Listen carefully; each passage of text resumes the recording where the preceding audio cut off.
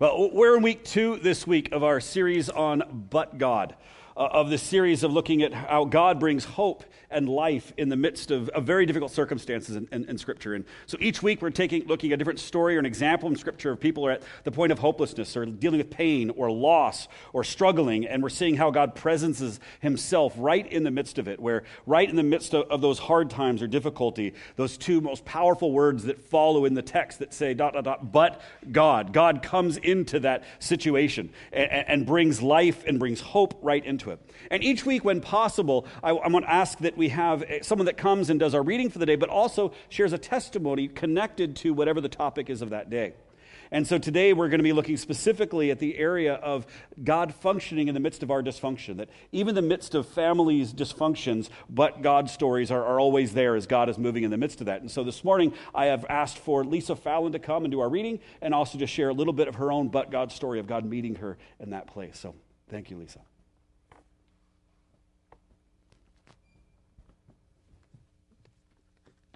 Good morning. Can you guys hear me?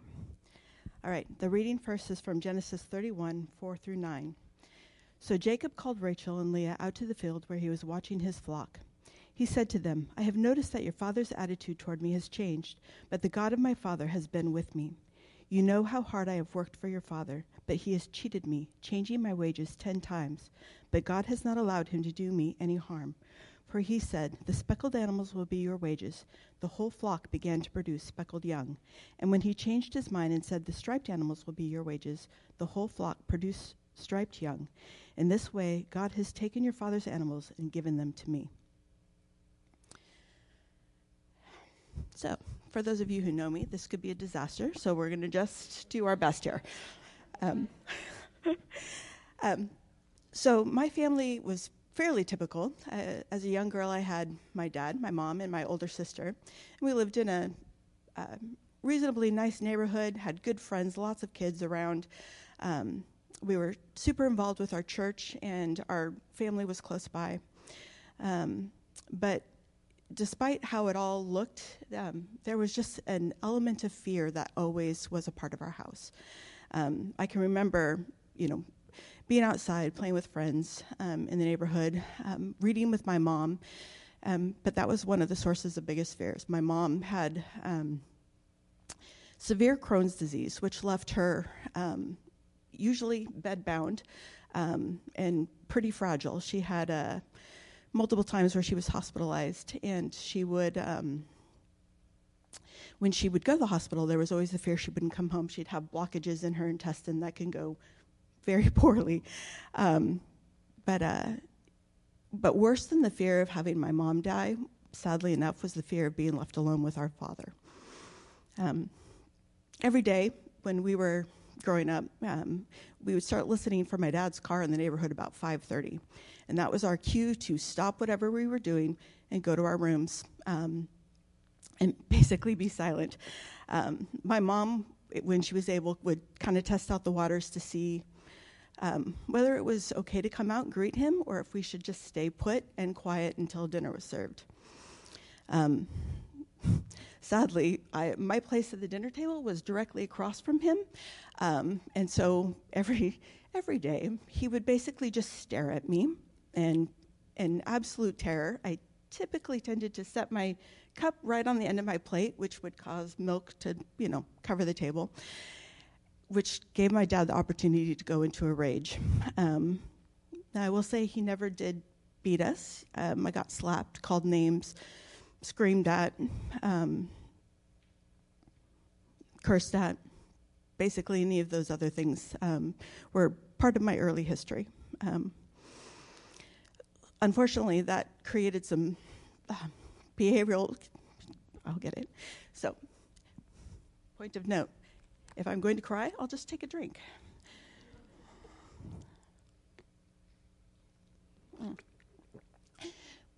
But it started creating some ways of relating for my sister and I.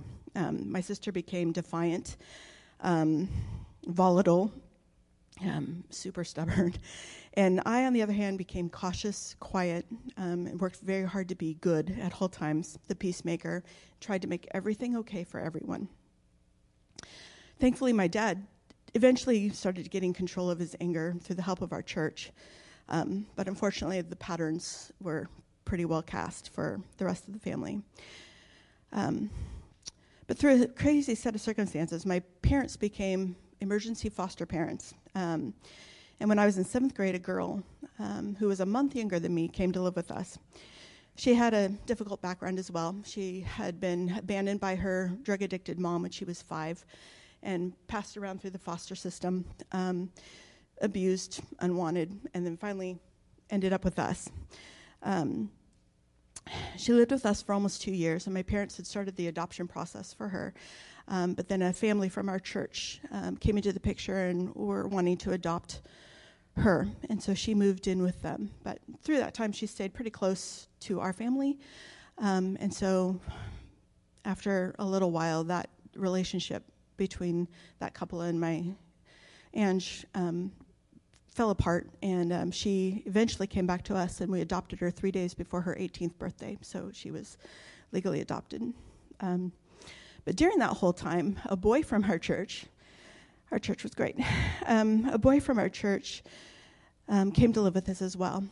He also had a pretty tragic story, just neglected by his family, and he broke his spine in an accident, and his family, instead of canceling a month-long vacation, decided to just leave him behind and asked my parents if he could come and stay with us for the time when they were gone, which he did. My parents, of course, said yes.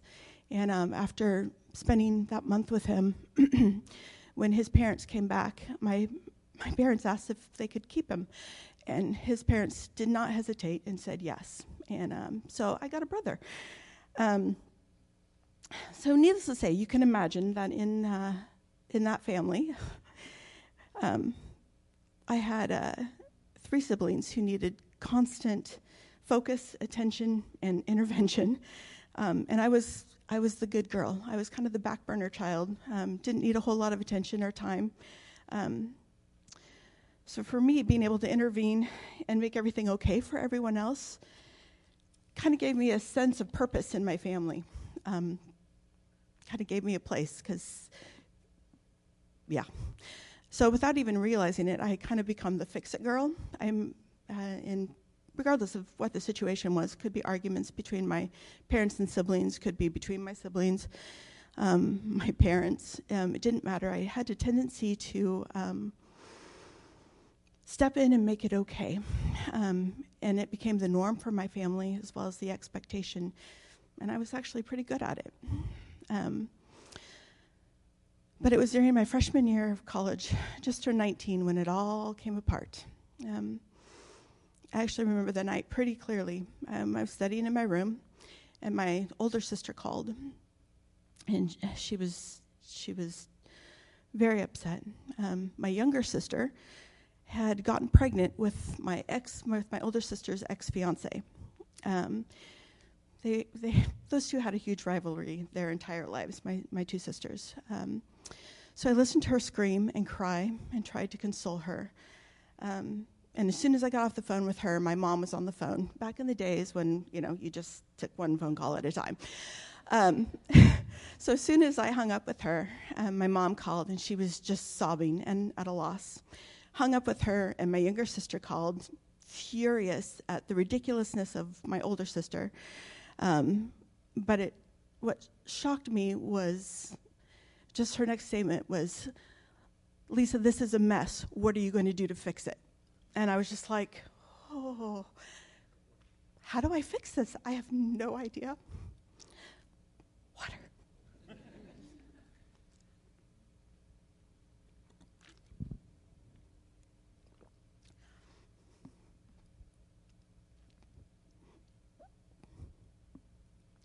So I went down, excuse me, gotta get there. I went down to, face would be good. I went down to the lounge at the end of my floor and my door. I just remember praying.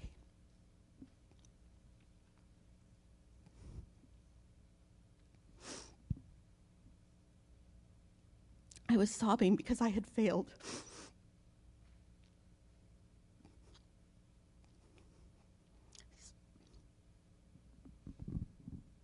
I just remember asking God how to fix it.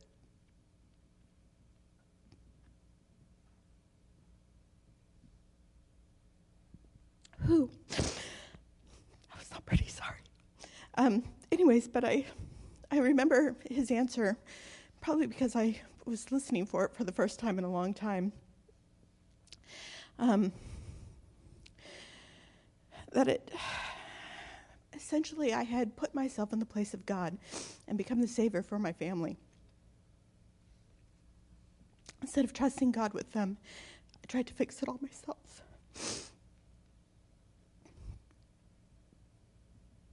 All I had succeeded in doing was delaying the inevitable consequences for each of their choices. I was humbled by God.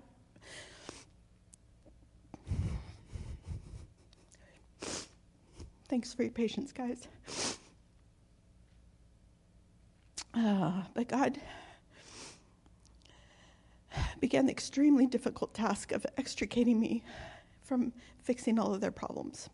My family, as you can imagine, had allowed me to take that blame for so long that they did not take that well. And it took years of me deliberately praying, loving, and encouraging them, and refusing to take responsibility for their choices, for that instinct to go away in me, mostly. By revealing my sin to take his place in others' lives, God changed how I saw my role in relating to others. This has been foundational in my ability to function as a counselor. I'm constantly reminded that my words and actions are pointless if not grounded in his word.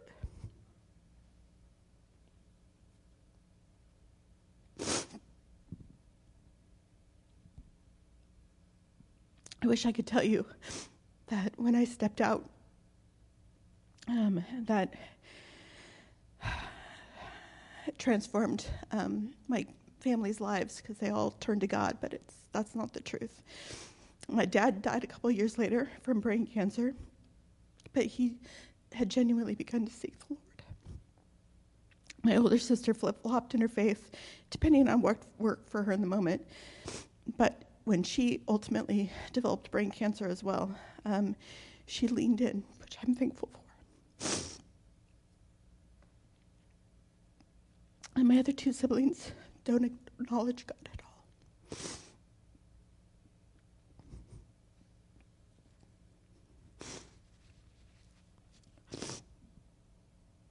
But God has granted me the ability to love them and speak truth.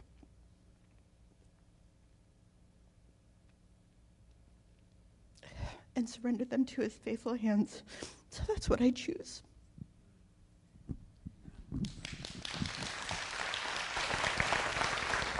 Thank you so much. Thank you. Lisa, thank you for your courage and being willing to share that with us. I so appreciate that. Wow.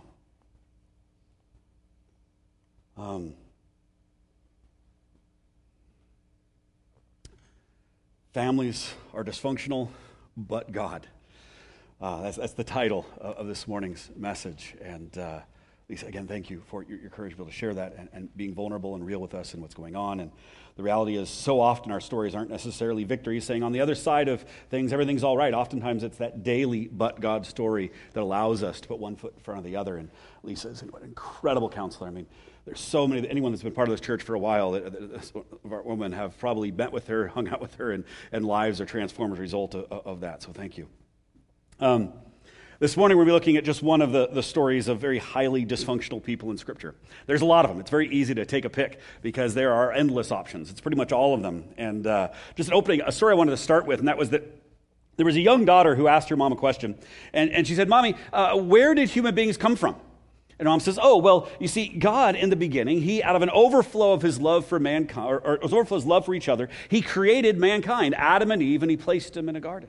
And he placed them in his image because of his deep love that he wanted to pour into them. And then Adam and Eve had kids, and they had kids, and they had kids. And eventually, there's us. That's where we came from, out of God's overwhelming love to be able to pour it into creation.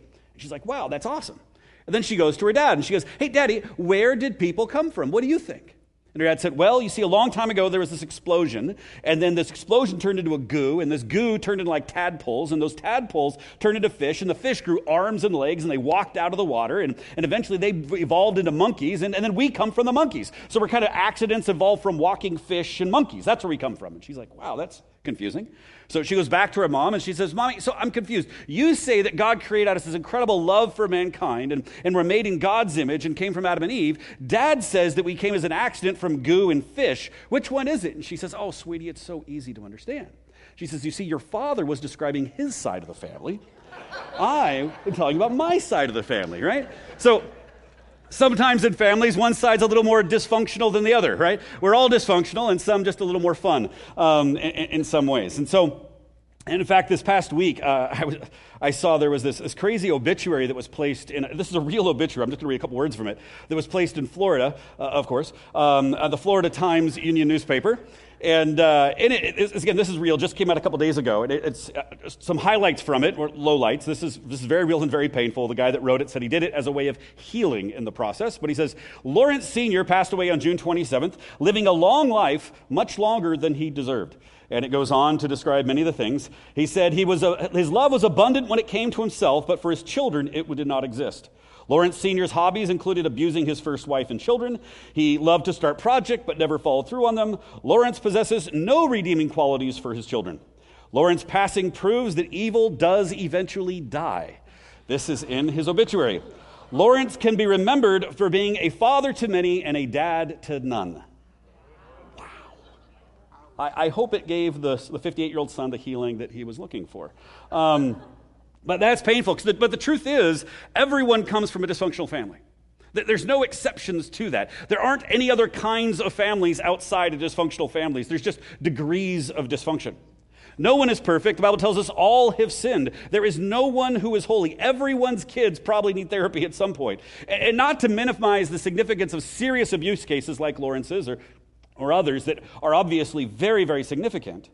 But the Bible is full of God using really, really dysfunctional people. And there's a reason that God uses broken, dysfunctional people. One, he loves using people like myself and like most of you because he gets the glory. Because clearly on our own, all we would be able to do is fall on our face. And so he gets the glory. But the real primary reason is God uses dysfunctional people is he has no choice. It's the only kind of people that exist, right? There's not really the option of using non-dysfunctional people because we don't exist. What exists are broken people who are marred by sin and broken in this world. The Bible says all have sinned, so that we are all broken. There is no one holy, not one. And so since Adam, every human being has been dysfunctional. I come from a dysfunctional family. I am the father of a dysfunctional family. And today we're going to look at one very, very dysfunctional family in the life of Jacob and his family as he begins to move out and work with Laban. So Jacob, we're looking at this morning, his name meant deceiver or one who grasps at another's heel. And the reason he's given that name is back in the day, they often named people very literally based upon what it was. And so he was called that because he grasped at his twin brother's heel as he came out of the womb. So they called him one who grasps at his brother's heel, which means deceiver. It was amazing their naming back then. Could you imagine today if we were named by our brokenness? We're like, hi, this is luster. Hi, this is pornographer. Here is gossiper, right? Here is thief. I mean, that's kind of the way it is. Every time they say Jacob's name, they're saying, here is deceiver, is kind of how it's known. His brother was given the great name of Harry. Literally, that's his name, Harry. That's Hebrew for Esau because he was really hairy, so they gave him that amazing name of Harry, named Esau. And so each of these guys, as they came into the world, they came into a very dysfunctional home. And lying, cheating, stealing, deceiving were the norm for Jacob's family. And so Isaac, who was Jacob's father, was born in a very dysfunctional family as well, coming from his father being Abraham. And sometimes we think of those as the heroes of the faith, but I'm telling you, there's not many heroes in the Bible outside of Jesus, because these were really broken people. And Isaac, he was known as a manly man. He liked manly things, and he wanted that for his sons. But Jacob wasn't that. He had Esau, his son, who was related much better to Esau, and he favored him and gave him all his attention. I mean, and Esau liked to do the manly things. He liked to hunt and fish and kill things with his bare hands and do all that kind of fun stuff. And Esau was covered in hair. I mean, he was so hairy that it's crazy. When his mom tried to deceive Jacob to be able to, or got Jacob to go deceive his brother and take his birthright, in order for Jacob, who had smooth skin, kind of like me, before I can't grow a beard to save my life, and he had to put goat skin on his arm and on the back of his neck because that would trick his dad, who was blind, to think that it was really Esau. I mean, how hairy do you have to be that touching a goat makes you think, oh, that's my son? I mean, that's literally how hairy he was, that touching a goat made him think, oh, clearly that's Esau. I mean, I don't know what his wife would have thought about it. I guess it's just always sleeping with a winter blanket. I mean, it's just a weird thing. He was that hairy that affirmed it to him. But so Esau was this manly man. He had a 10 a.m. shadow, not a 5 p.m. one. He probably loved to play football and ice hockey. When he worked out of the gym, he wouldn't touch the circuit weights. He would only use the free weights like a man, right? Because he was a manly man. He drank his coffee black. I think he drove a Dodge Challenger Hellcat, from what I read somewhere. And he listened to lots of Metallica. That was Esau. On the other hand, Jacob was a mama's boy. That's really no other way to put it. He hung out with his mom, was favored by his mom, was coddled by his mom. He couldn't grow facial hair or any other hair, it seems. He preferred to cook. From what other descriptions I've read in other sources, I was told he had a man bun, that he preferred painting instead of sports, that he wore his graphic T-shirts ironically like a hipster, was kind of his style, that he had a gluten and dairy intolerance, so he was kind of a soy milk, pumpkin spice latte kind of guy, from my understanding. Like me, he drove a light green Subaru Forester, and he had the Greatest Showman soundtrack on repeat on Spotify, was Jacob's style, right? So, now, I might have added a couple details there that weren't in the text, but you could find them on your own. But the first few are definitely accurate. So we had this mama's boy and we had this manly man, and they hated each other because this family was so dysfunctional. Jacob's grandfather was Abraham, and Abraham lied and played favorites with his kids regularly, creating really funky situations, literally giving his wife on multiple occasions away to other foreign people, lying to them, saying, oh, she's just my sister. Feel free to take her from me, because he was so scared of what might happen to him. And then Isaac literally did the exact same thing. His son went, and in fact, not just did the same thing, he went to the son of the person who was the former leader of that area that Abraham had lied to and offered his wife to. And then Isaac offers his wife to that dude's next person in command. Like, it's just the exact same thing is repeating itself. And Isaac played favorites, which screwed up his kids. So is it any surprise then what Jacob does when it comes to him? Jacob lies. He's known as the deceiver. He gives his youngest son, Joseph, the super fancy coat and tells everyone, Joseph's my favorite. No surprise then, what do Joseph's brothers try and do? They try to kill him because there's so much dysfunction going on in his family. It's a really messed up childhood of constantly fighting for attention, of a father who favors Esau, a mother who favors Jacob, and a mother who even pits the brothers against each other. It's his mother that tries to get him to deceive his brother and take his birthright. I mean, this is so screwed up. Finally, Jacob flees away from the family, and he gets away from this messed up family and goes to see his uncle far away. And he's like, finally, I can get some freedom and get away from this brokenness. And eventually he finds Laban, his uncle, and he finds his daughter, Rachel, whom he wants to marry. And I'm sure he's so grateful to get away from all this dysfunction. And he agrees to work for 7 years for Laban in the field to earn Rachel's hand in marriage. And so he does. And there's this great verse in 29:20 where it says, so Jacob worked 7 years to pay for Rachel, but his love for her was so strong that it seemed to him but a few days. Oh, so romantic, such a pure, true love. And then, but the next verse might cause you to question that a little bit, because it's probably not so much true love as it is true lust. As 29:21 says, finally the time came after 7 years for him to marry her. He says to his father-in-law, I have fulfilled my agreement, Jacob said to Laban. Now give me my wife so I can sleep with her. Okay, things not to say to your father-in-law when you're asking for a hand in marriage. This is a messed up family. I don't know how else to put it. So then the deceiver, Jacob, is out-deceived by Laban, her father. And on the wedding night, Jacob is likely drunk, and Laban swaps out his daughters. And instead of giving him Rachel, he gives her Leah, the one who was not known for being beautiful, who was older, who was unmarriable, and he wanted her to get married off, so he gives her in the middle of the night. Now, how messed up do you have to be as a dad to give away your daughter that no one wants and force her upon some guy that actually doesn't want to marry her? I mean, this is some really, really twisted stuff that even the deceiver Jacob never would have thought in a million years would have happened. He wakes up, realizes he slept with the wrong woman, doesn't know what's going on, freaks out, and then goes back to the father and agrees to work for another 7 years to get Rachel's hand in marriage. And so this goes on. I mean, it's just so messed up after years of abuse. And then in Genesis 31, Jacob says this, He says, you know how hard I've worked for your father, he says to Rachel, but he has cheated me, changing my wages 10 times. In those 14 years that he was working for him, the payment wasn't just his daughter, it was their payment, but 10 times the father, or Laban, lowered his payment in this time and kept cheating him again and again and again, and he keeps working for him. So Jacob's own father doesn't like him. He couldn't imagine that he dreamed when he finally leaves and gets away from the abusive, dysfunctional family at home, they would actually move into a place that was even more dysfunctional than his home life. His wife's father marries his daughter he doesn't want off to him, and he keeps getting more twisted because after this, Jacob then acquires 2 extra concubines whom his wife forced upon him, though he didn't seem to resist too hard. Right? Because of the baby-making Olympics that happen in his family where everyone's just trying to get more kids, and so they keep trying to pop them out as fast as he can. And on top of this, it gets so twisted that Rachel at one point even prostitutes Jacob out to Leah in exchange for some aphrodisiac fruit called mandrakes. This has literally happened. One wife prostitutes, sells a night of sex with her husband to the other one, says, if you go and give me this special fruit that's supposedly an aphrodisiac. This is some sick and twisted stuff in this family, and this is what is their norm that they live in. If you ever thought it was messed up that Jacob's kids, Joseph's brothers, try and kill him and do all this damage and everything else you're doing, like, wow, so messed up. Man, they're kind of mean to that Jacob guy. It's because you don't understand the story. This family is twisted. It is messed up. It's so dysfunctional. In fact, Jacob's own kids at one point horrifically wipe out an entire town that they had made an alliance with because they deceitfully get them to agree to join them as a family and get them all to circumcise all their men in one night, and that night they go and they wipe out the entire town. It's just deceit after deceit after deceit after deceit. Where do they get those ideas? It's Jacob. Jacob's angry, but it's just the fruit of what he's done, which is the fruit of what his father did. Jacob favors his youngest above the rest in ways that make them want to kill Joseph. In fact, next week we're going to look at that story. When we look at, next week's topic is when people harm us but God. We're looking at the story of God working in Jacob's life, or in Joseph's life. So Jacob is deceived by Laban many times, and not only does it take 14 years to get the daughters, but then it's another 7 or 6 years in order to get the flocks and try and get money, in which case Laban constantly takes away his wealth and steals from him.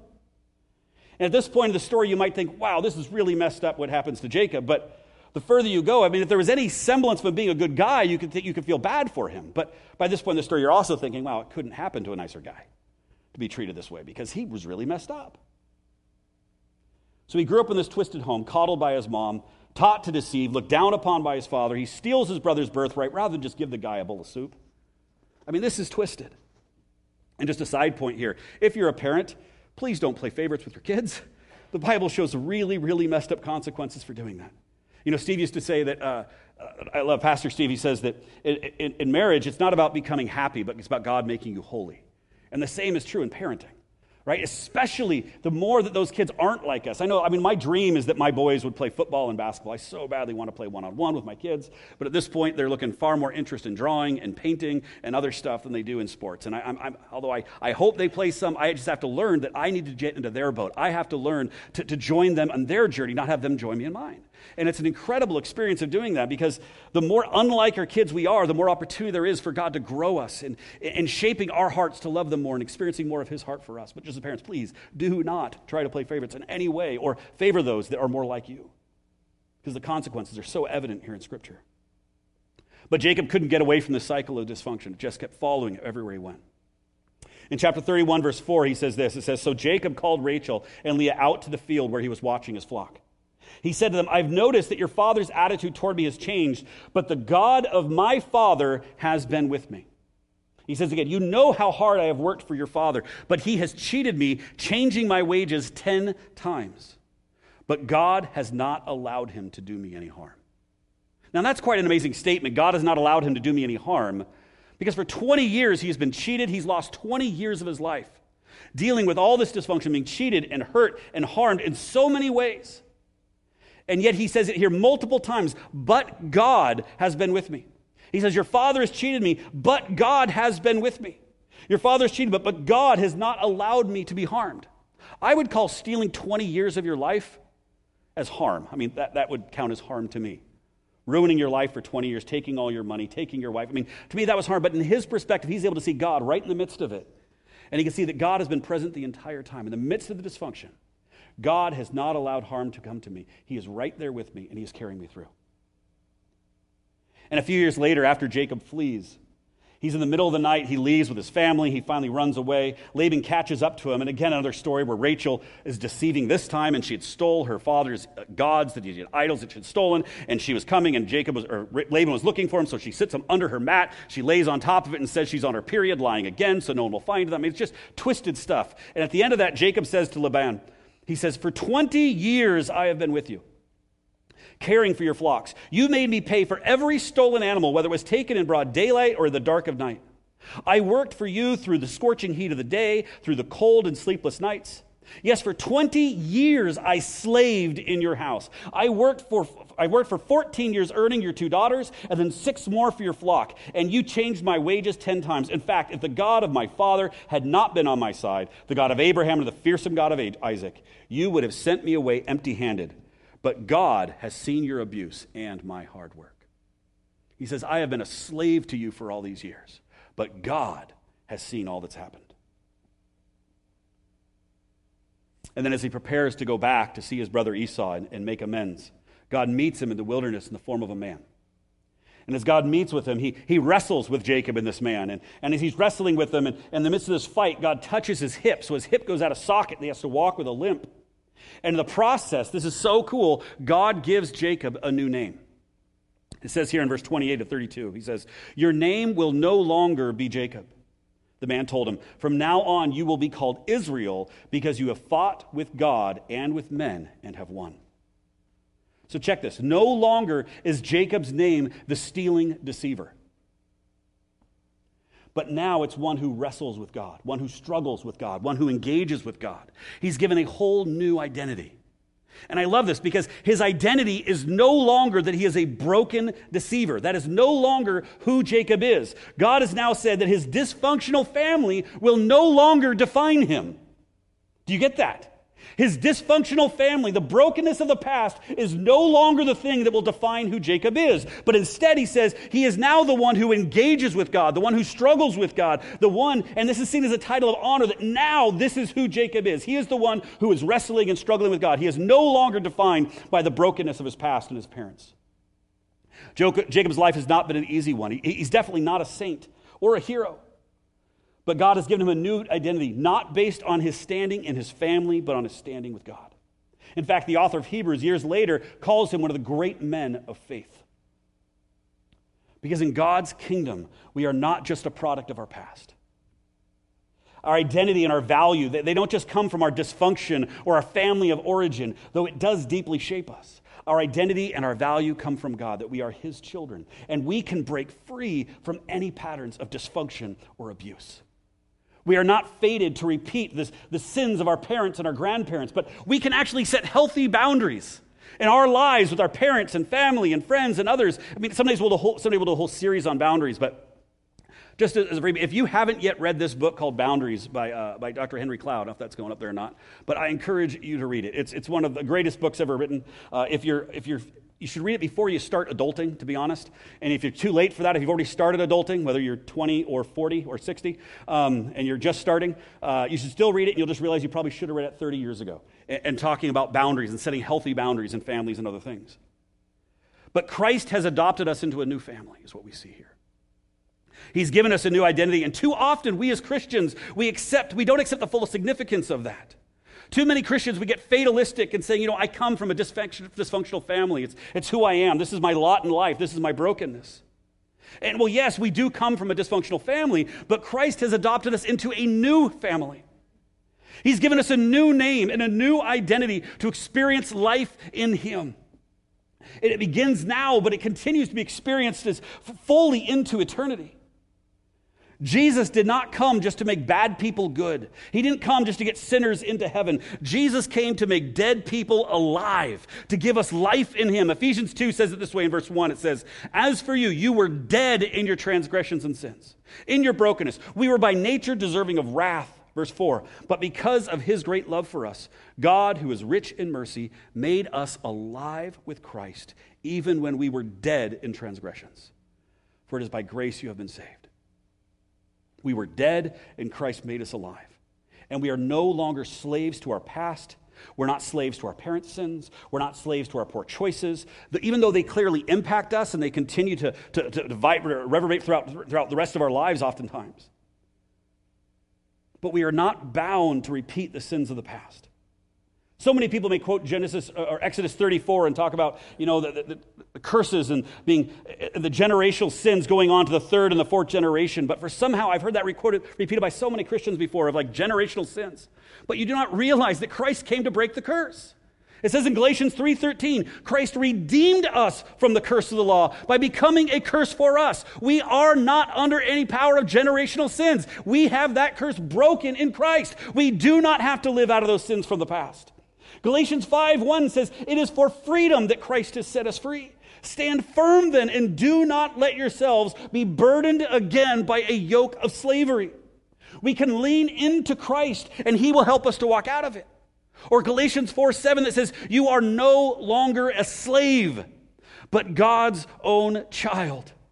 That is now our identity. We are God's children. We are no longer bound to the past, bound to the sins and the brokenness of those who have come before us.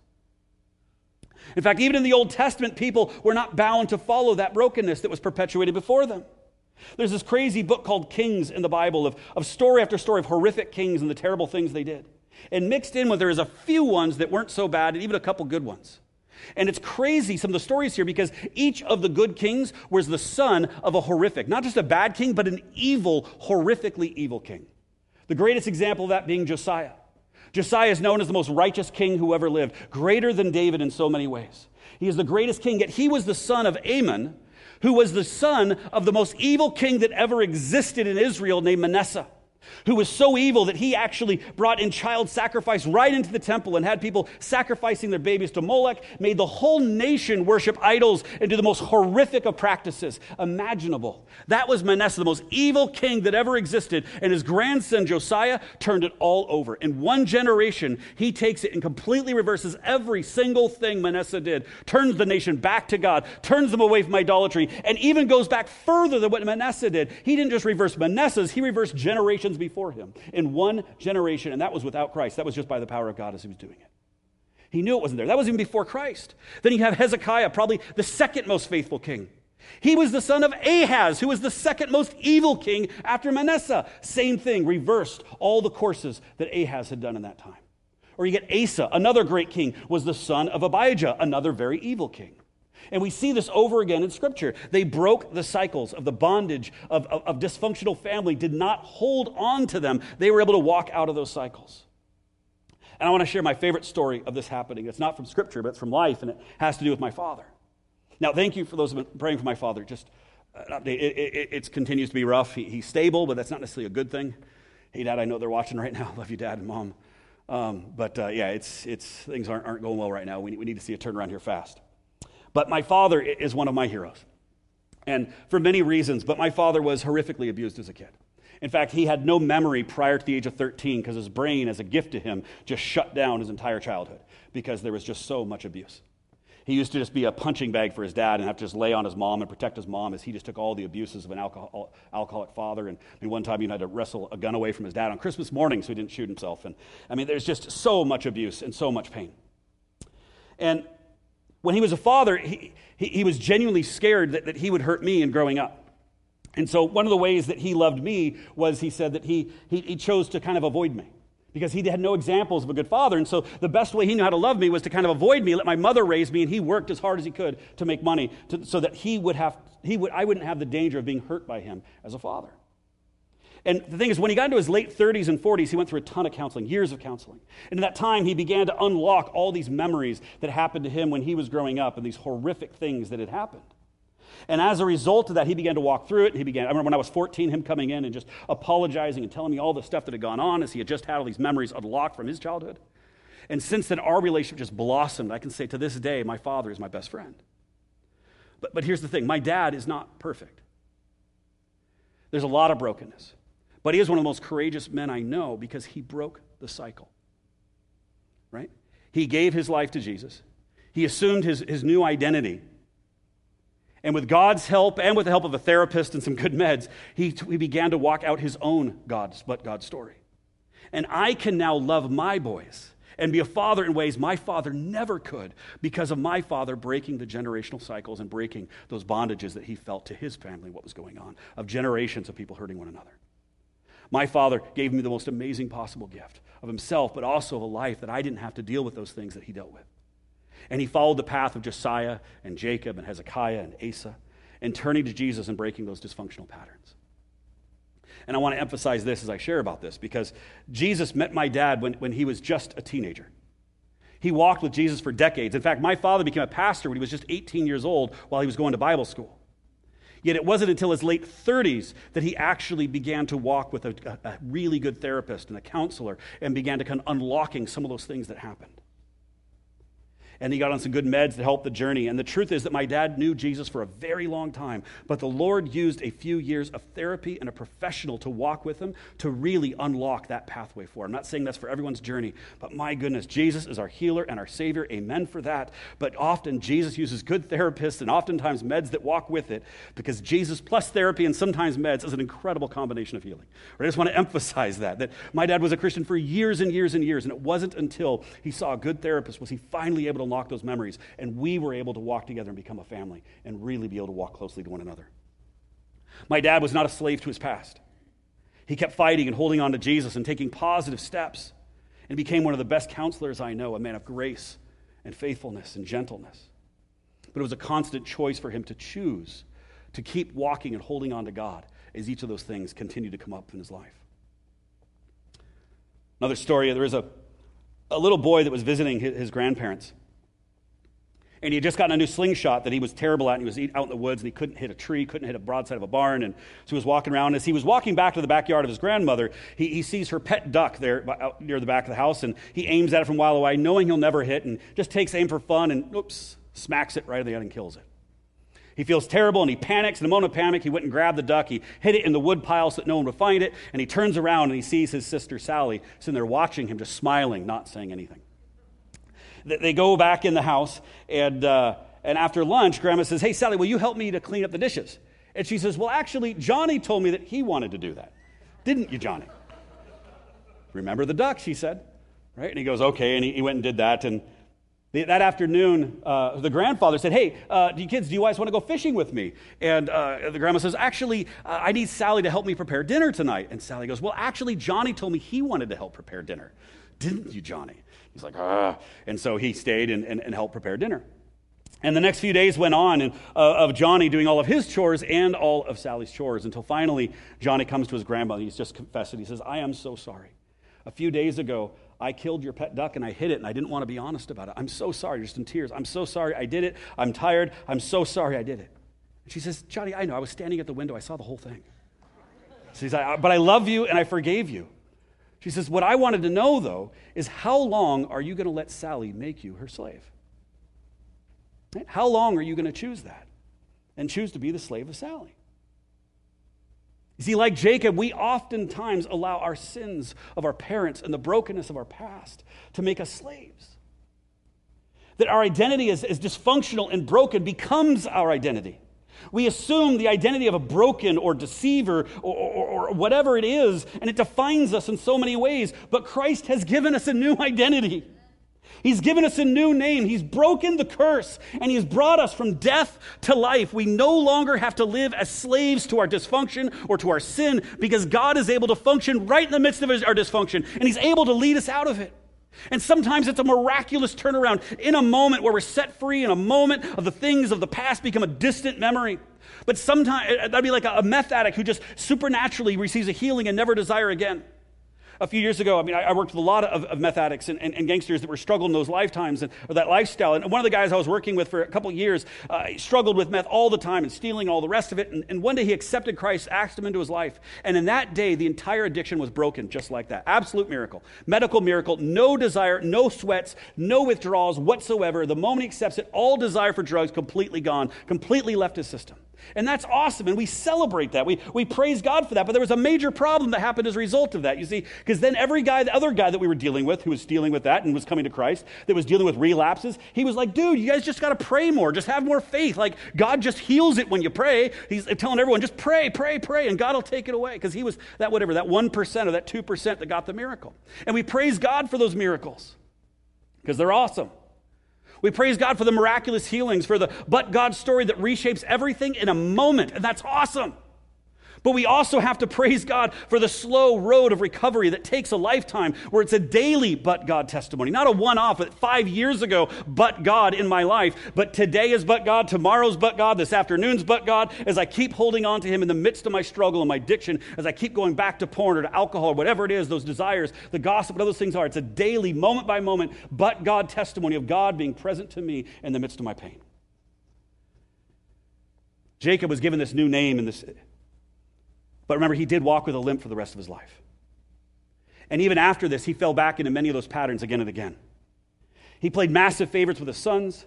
He didn't just wrestle with God and win, but he wrestled again and again, kept going back to this old identity. Many times he'd go back into being a slave to those old patterns. And each time it hurt him and those around him.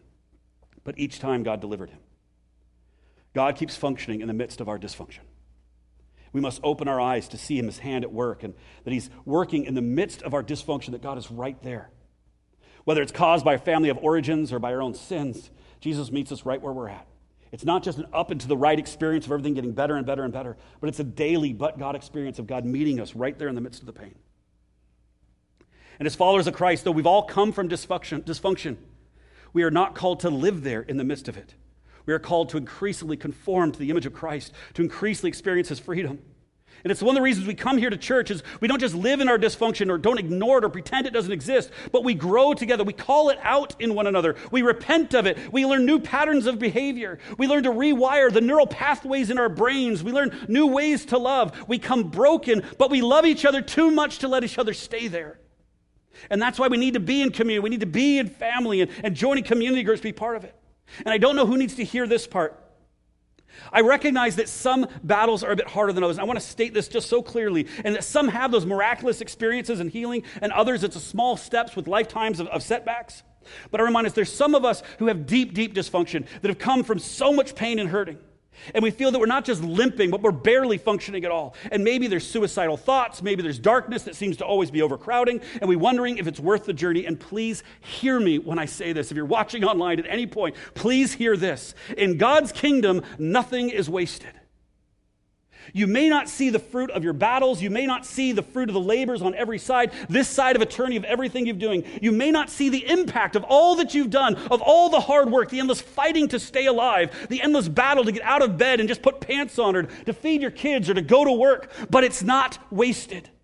Some of you are like spiritual pioneers. You've been given hard ground to till, and it's filled with weeds and hard soil, and you may not see the harvest in this lifetime, but your efforts to hold on to Jesus and grow with him, the battle to stay alive and provide a Christ-centered home for your kids and your children, or if you're not married, to love well those around you, it is not wasted. You may look around and all you see is a barren wasteland and wondering what all your fighting is for, if it's worth it or if it's not. But it's not wasted. God is in the redemption business. And you're pioneering the land of a beautiful paradise for the future, where future generations are going to get to see its beauty and its wonder. So keep fighting. Whoever needs to see that, keep wrestling, keep limping, and keep holding on to God, even if you don't see it.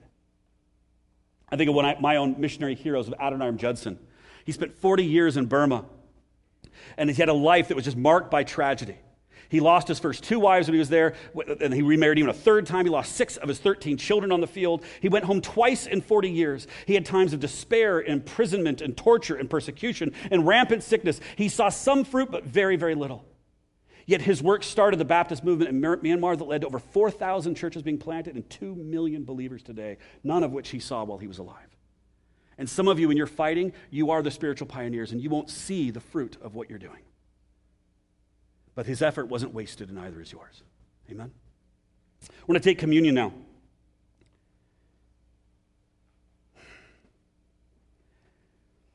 As we take communion, we come back to Jesus, and we just say, Jesus, thank you that on the night that you died, you're at the Last Supper, and you broke the bread and you gave it to us. You said, this is my body that is broken for you. And Jesus, you said that your body was broken for our brokenness. Your life was given so that we could have life. And so we take this bread that is here, Lord, And we take it as a reminder of your sacrifice for us, that you gave your life for us so that we could have life today. Your body is broken so that you could cover our brokenness, that you could function in the midst of our dysfunction. So let's take this bread.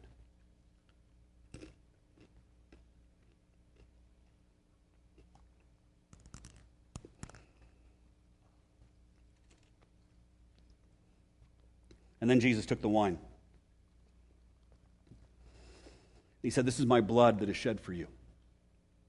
Do this in remembrance of me. And each time you take, remember my blood that was shed for you. And so again, Jesus, we say, thank you for your blood and your sacrifice. That as we take this life, this blood, Lord, and your life is given for us, it means that we now receive life in you.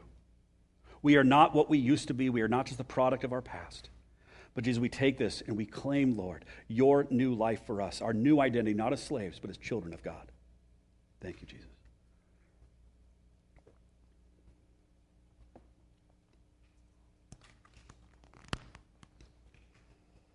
As the worship team comes forward, I just want to encourage you today, whether it's for the first time or for the 100th time, I want you to just proclaim to the Lord, Lord, I want to surrender to you again.